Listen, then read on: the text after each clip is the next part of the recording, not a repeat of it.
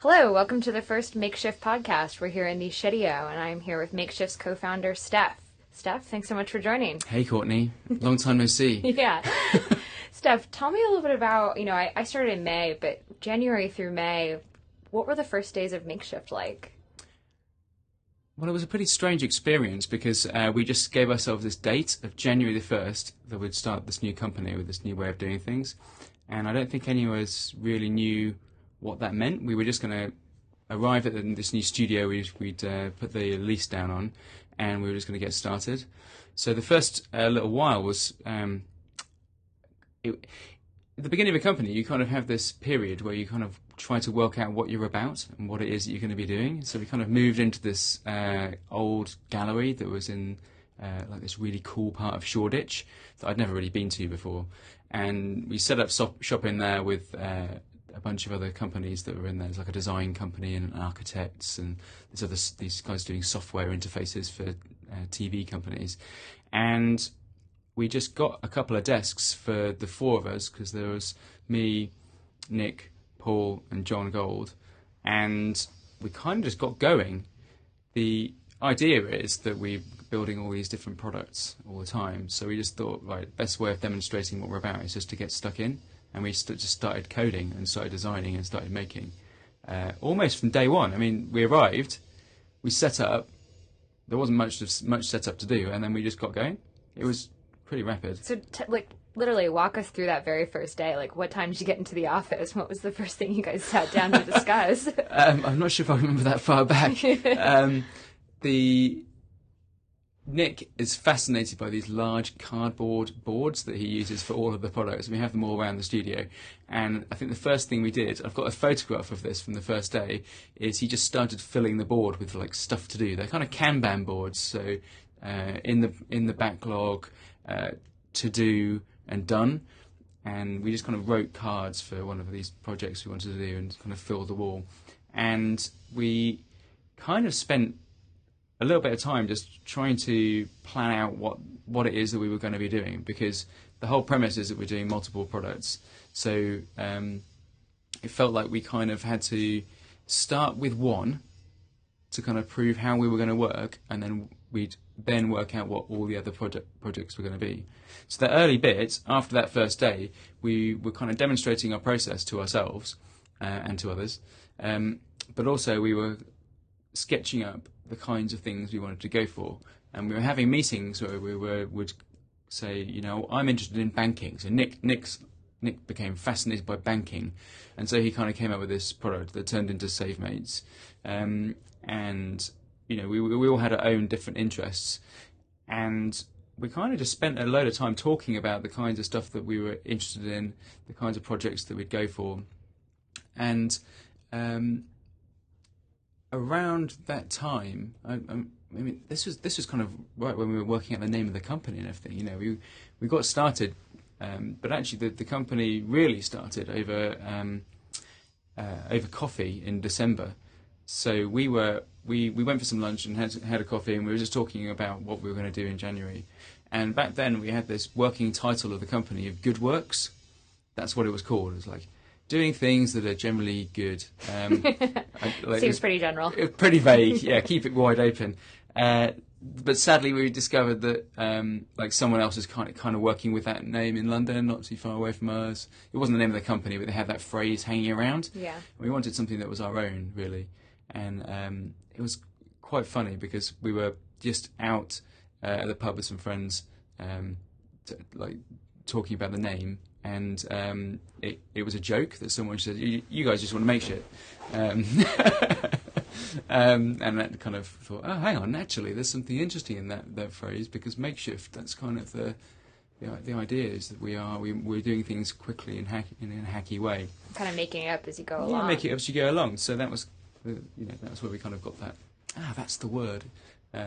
So it was a joke that kind of got us onto the real name and the real number what we're doing. Who was this guy that just said, you guys want to make shit? Yeah, it was a friend of ours. I'm not sure he'd appreciate me name checking him or not. So he's a software guy who we used to work with. But then over coffee in December, that kind of we just want to make stuff. Hey, let's just let's just look at whatever we're interested in. We kind of narrowed it down and came up with this idea. I'm not sure who came up with it. I think we all kind of came to this conclusion that we're all little guys. Like, none of us are like working in big companies or have got that experience of working in kind of mega corporate land. And we wanted to do things about us and about the people that we know that would appeal to them and help them. Kind of look at London as a place where stuff is happening. Yeah.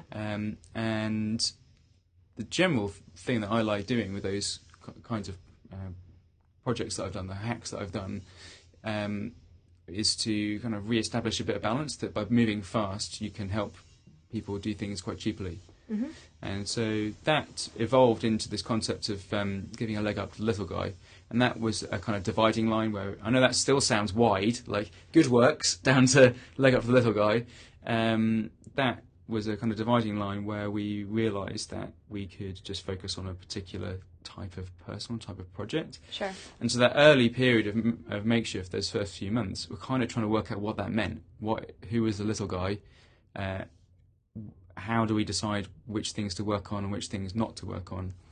And it was quite interesting because my initial reaction to Makeshift was, right, I'll just be hacking then. So arrive, come up with loads of stuff, make things really, really quickly. Like a continual hackathon. Yeah, it really was, because I've been doing like a hack a month for the last 6 years or something. Yeah. I thought that it would continue in that vein, that every week or every month or something I'd just be making new stuff.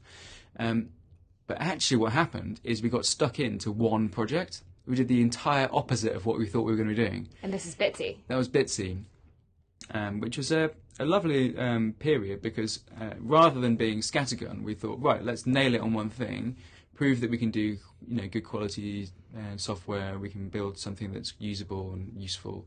Also figure out what it's like to work together as a team. Absolutely, and focusing on one thing, and then looking back, that kind of looks like a bit like a mistake because there was that kind of company forming bits, and we weren't quite sure what we were supposed to be doing.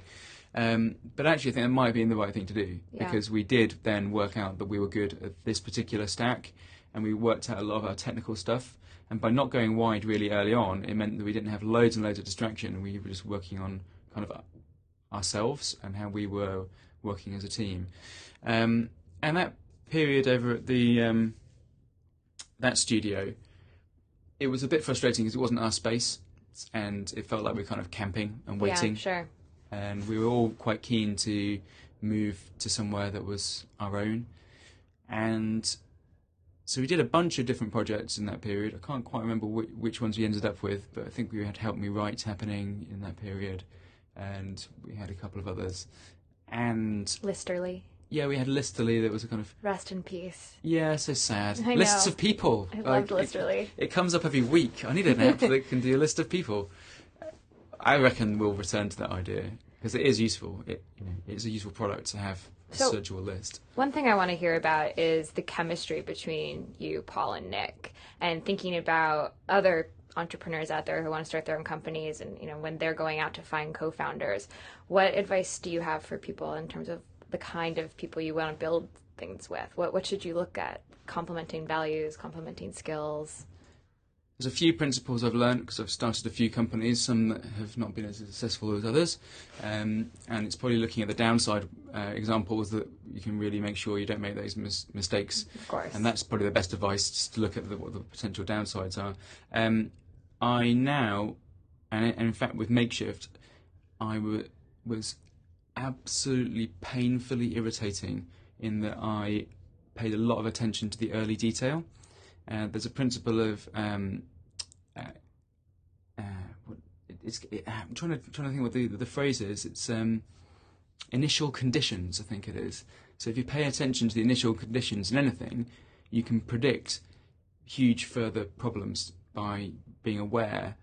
So at the beginning, when we met, I think it was really interesting that Paul and I just had a friendship. It wasn't the case that we had a business relationship or we were... I've done a bit of hacking with Paul, but not too much. Nick and I were the opposite. We'd actually been working together, and he was effectively my boss. He was paying me to do consultancy work at an agency. And that was quite interesting because Paul and I met with this very serendipitous method of him adding me to a Twitter list, which is brilliant. All comes full circle. Yes, exactly. So he set up a list called Suggest We Meet. And he's added hundreds of people to that list, and I think maybe 2 or 3 people have gone, all right, I'll meet you for coffee. But I was one of those. I just replied going, I'll go meet you for coffee, without knowing who he was or any of his background. And actually that set us off quite well, because then that's a friendship. That's not I'm not pitching him or anything. Right.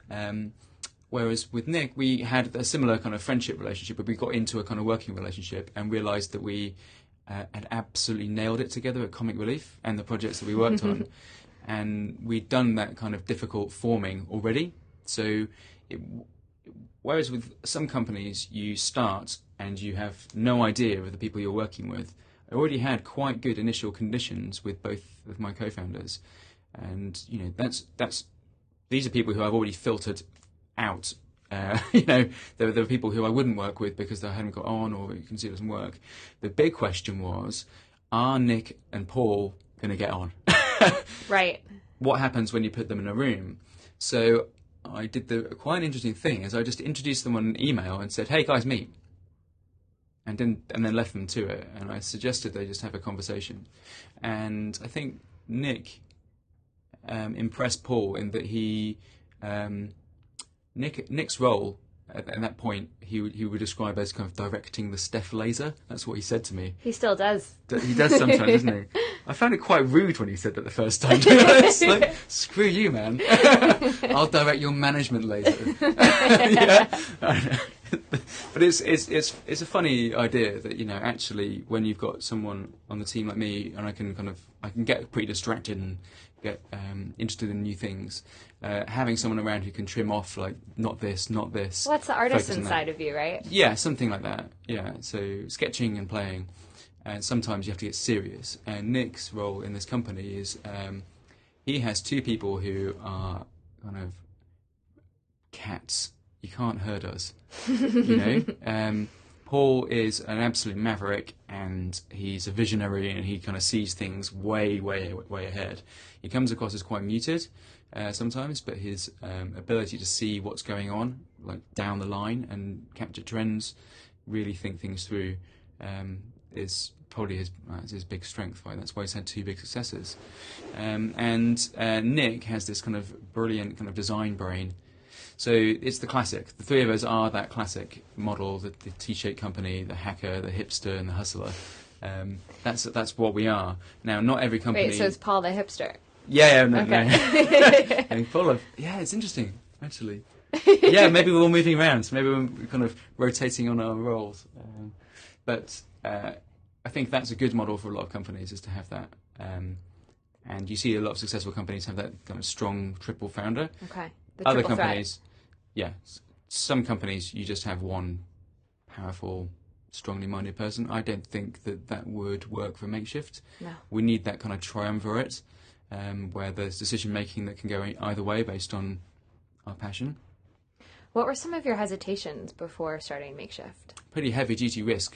Yeah. So I have children, so jumping into a thing where you have absolutely no idea if it's going to work is something that takes quite a lot of conviction, but we've done it repeatedly. And my last company was quite a high risk. I left the country, I left the town that I was living in to move down to London, and this felt like less of a risk than that, actually. Even though we had backing in my last company, this feels like, yes, Paul is putting in a great deal of risk in terms of finance. We're putting in a great deal of risk in terms of our personal reputations and our ability to live and work. You know, should it go wrong, yeah, and we have to close the company, then that's the kind of downside you have to bear in mind when you're starting something. I was a bit concerned that the 3 of us might not work well together because we're all such strong personalities. And I think early on we did have a little bit of that kind of storming. 3 bulls in the room. Yeah, I want to go this way, I want to go this way. Yeah. But we did do that classic form, storm, norm and perform bit pretty quickly without any major fallout or problems. And I learnt a different mode of working which was to kind of set aside my own personal convictions on something, and to listen to Nick and Paul. Yeah. So I've really become a bit more open to other people telling me what to do or which way to go, and I think they've also gone that way. Nick has definitely become more open to saying, well, actually, no, I don't think that. And I think that the three of us, just in this short period of time, have really learnt to absorb information from the others and from those around us, whereas in the past we've been pretty strong-willed. I know that working with Paul on other projects, he is very, very single-minded that this is what needs to get done, whereas the combination of us together seems to be that we are a little bit more of the kind of management style around seeking opinion from others, rather than going for strong personal opinion. Because the whole subject of Makeshift is we don't know.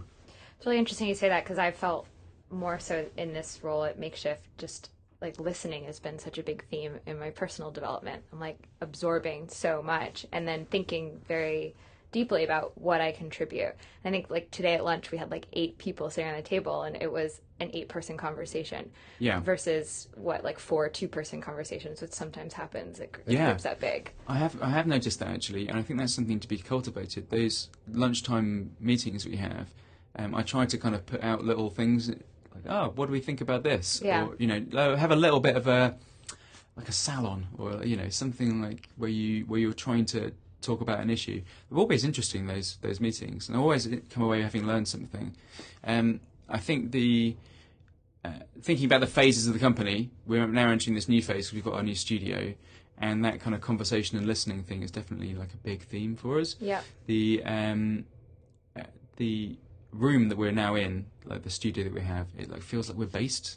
We've got like a. It's a little bit of a camp. Yeah, we've got like a point, and we've put a little, a flag in the sand and saying this is where we are, this is what we're doing.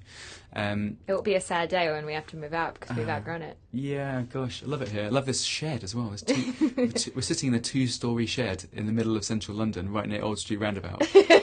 What? That's utterly strange. But the point I wanted to make was that the theme now seems to be that we're considering our own process a lot. And when we were doing Help Me Write, I was in this period where I was finishing writing up some research, and spent the last year looking at hacker culture and cultural organisations and where they cross over. And around that time, it was published in The Guardian, and I put a lot of thought into that. And spent like most of a year researching this, going to hack days, thinking about hacking, thinking about the hacking method. Yeah. And that has totally led to this company. I spent the whole of last year just playing, learning, and thinking about the process of moving rapidly, improving ideas, and testing ideas, and potentially proving them quickly. That whole thing has led to this, and yet at the end of that research, I kind of paused. Oh gosh, that was a lot of work, and it was only after a bit kind of period of reflection that I realised that the thing that we're doing at Makeshift is quite unusual, and you should probably write along the way if you're doing that. Yep. And early on at Makeshift, Nick was doing these kind of weekly blog posts. They kind of came to an end. On Pitch to Product. Yeah, he's got a new blog now. Yeah, okay. he's writing on there. But we were putting out these just updates every week. Yes, that's turned into the newsletter. But there was a gap in there for kind of thoughtful process blogging, writing about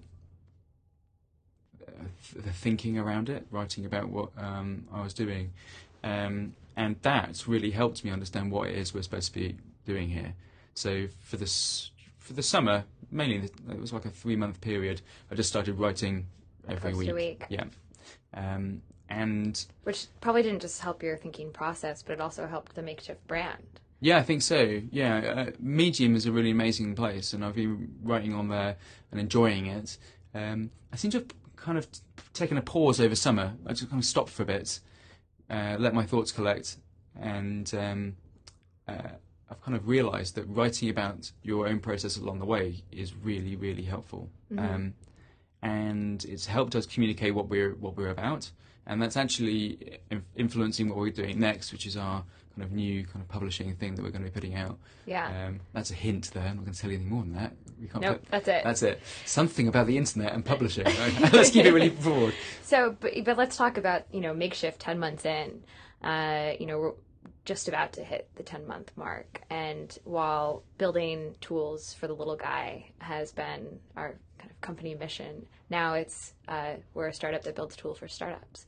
Can you talk a little bit about that process change and what direction Makeshift's going to be going into in the next 6 months? The thing you have to do if you're doing this model is to be able to kill stuff. And that's really, really hard. That first product we made, Bitsy, I spent 4 months on that, and we didn't really get the growth or the uptake that we thought we would. And I think the problem there is that we built something that was very consumer facing, that was something that we thought an abstract class of consumers producer consumers would want to use. The trouble is that we didn't really have anyone on the team or anyone very close around us who really wanted to do that. We had lots of good meetings with people who were into podcasting or music or writing, and each of these people was very, very niche in a particular area. And I think the problem was that we didn't understand that whole thing, and it was far too big. Yeah. And if you think about that across the board, we did go for quite a spread of different projects, some of which are working, some of which aren't. The class of product that we seem to be able to understand the best ourselves is the product that we need while we're building all the products that we need. So it's very, very meta. But if you imagine we're putting out a product every month and we're learning about what we need to be able to do that. So each month we've got a new hack going out. There's certain things you need in the toolkit to be able to get them out and working quickly. And that got us thinking, like, if we're doing that, we're going to be learning about the process and those tools. Actually, we're going to be building things to help us do it. So one of the products we built when we were back at the original studio was Wrangler, the beginnings of Wrangler. Yep.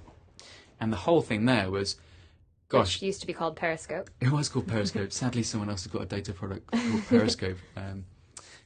The idea with that is it's our first tool for ourselves, and we've seen that we find it fantastically useful in the products that we're building because we've added to everything we do. So we're kind of looking at that at the moment and realizing that the kinds of things we might need to be building are those classes of thing. So tools that help other people who are in a similar situation to us, maybe not in this kind of hyper meta methodology, maybe who are just doing one startup, which is probably wise. Those guys will probably need similar stuff to the kinds of stuff that we're encountering along the way.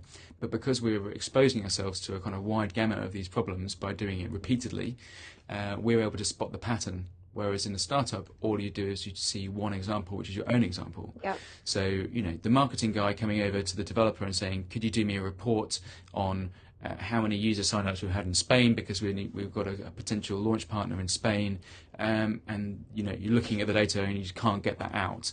Whereas if you had an SQL query reports you could run, then that marketing person could run it themselves, for instance, or get someone external to it. And that's a real problem because that might take a month for that report to be available for that marketing person on a startup team, but it's not sufficiently valuable for the company to invest in building a tool to help them do it. So they end up kludging. So by doing it repeatedly, we're spotting those patterns. Like every time we need to be doing these reports, let's build a tool about reports. Yep. We're writing loads of content on our blog. It's not quite working the way we want. Let's do something where we kind of rethink the way that we do that. We constantly deploying things, and you keep asking me, hey, is that feature out yet? And I keep going, not yet, but you don't know when the thing goes out, so let's make a thing that sends you an email going, it's out. Hey, this feature you want is out. It's been deployed. Yeah, it's in production. Sure.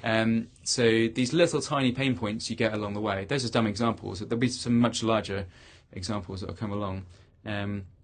Each one of those is a potential startup. If you look at something like Intercom, which we're using in all of our products, that does one job very well, and that just tells us how many people are signing up every day, so we can keep in touch with them or have conversations with them.